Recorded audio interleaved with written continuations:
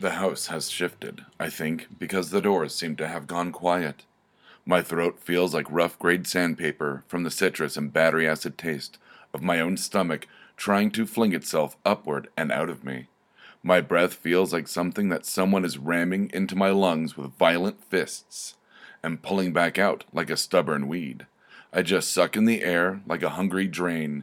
It gets jaggedly caught for a moment, and then I weakly let it escape, like a soul half-heartedly trying to sneak its way out of its failing meat prison. Every time I try to search for my symptoms online, the results are only for denouement or a map pinpointing Black Falls in the Colorado Rocky Mountains. I didn't have much hope of WebMD having a page dedicated to a sickness or disease that leads to thin slash marks, weeping blood appearing overnight for months at a time. It feels like this is something I don't deserve. It feels like no one has even noticed I stay inside for days at a time, and if I died here in my room, heavy with sour sweat smells, no one would ever find me. I feel like some kind of reverse butterfly. I spun a cocoon of isolation, and when I emerge changed, it won't be for the better. Sometimes my dreams, as rare as they are taken over by a small dark town populated with faceless children milling about aimlessly with faceless adults, oblivious and raising their hands in the air, reaching for a black sky roiling with clouds that look clenched in pain. In those infrequent times I can actually sleep, not the fitful, sweaty bouts that tap dance painfully on the border of wakefulness and sweet release. The honeyed perfume of a child's laughter paints the air like a single star in the inky nothingness of a cold night sky. The twinkling sound of her, in the dreams I can tell, I know it's a little girl. Delighted tittering is both crystalline and pure, while filling me with the dread of watching helplessly as a hammer hurtles towards a perfect mirror.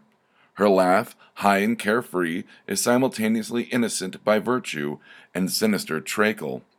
Without ever seeing her, I know she is the only one in the dream besides me with a face, with defined features and a mind all her own. On a low wind, different from the howling blowing I remember from living in Black Falls, her voice carries, like a wind chime, through yielding bowed branches of a benign willow.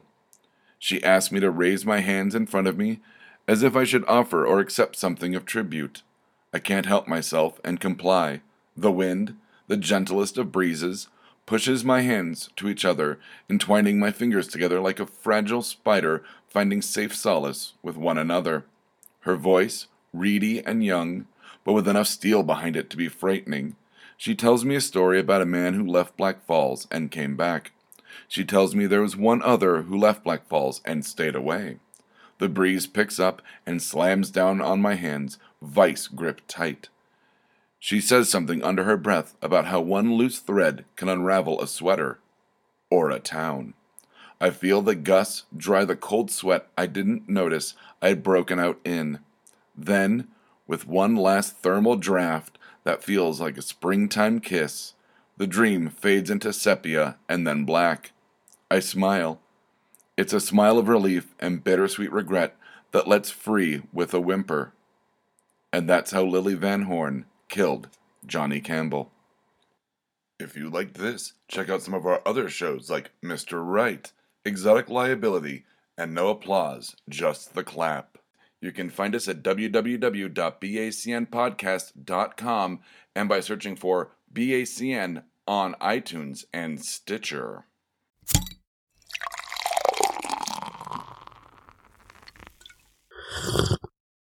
Oh, yeah.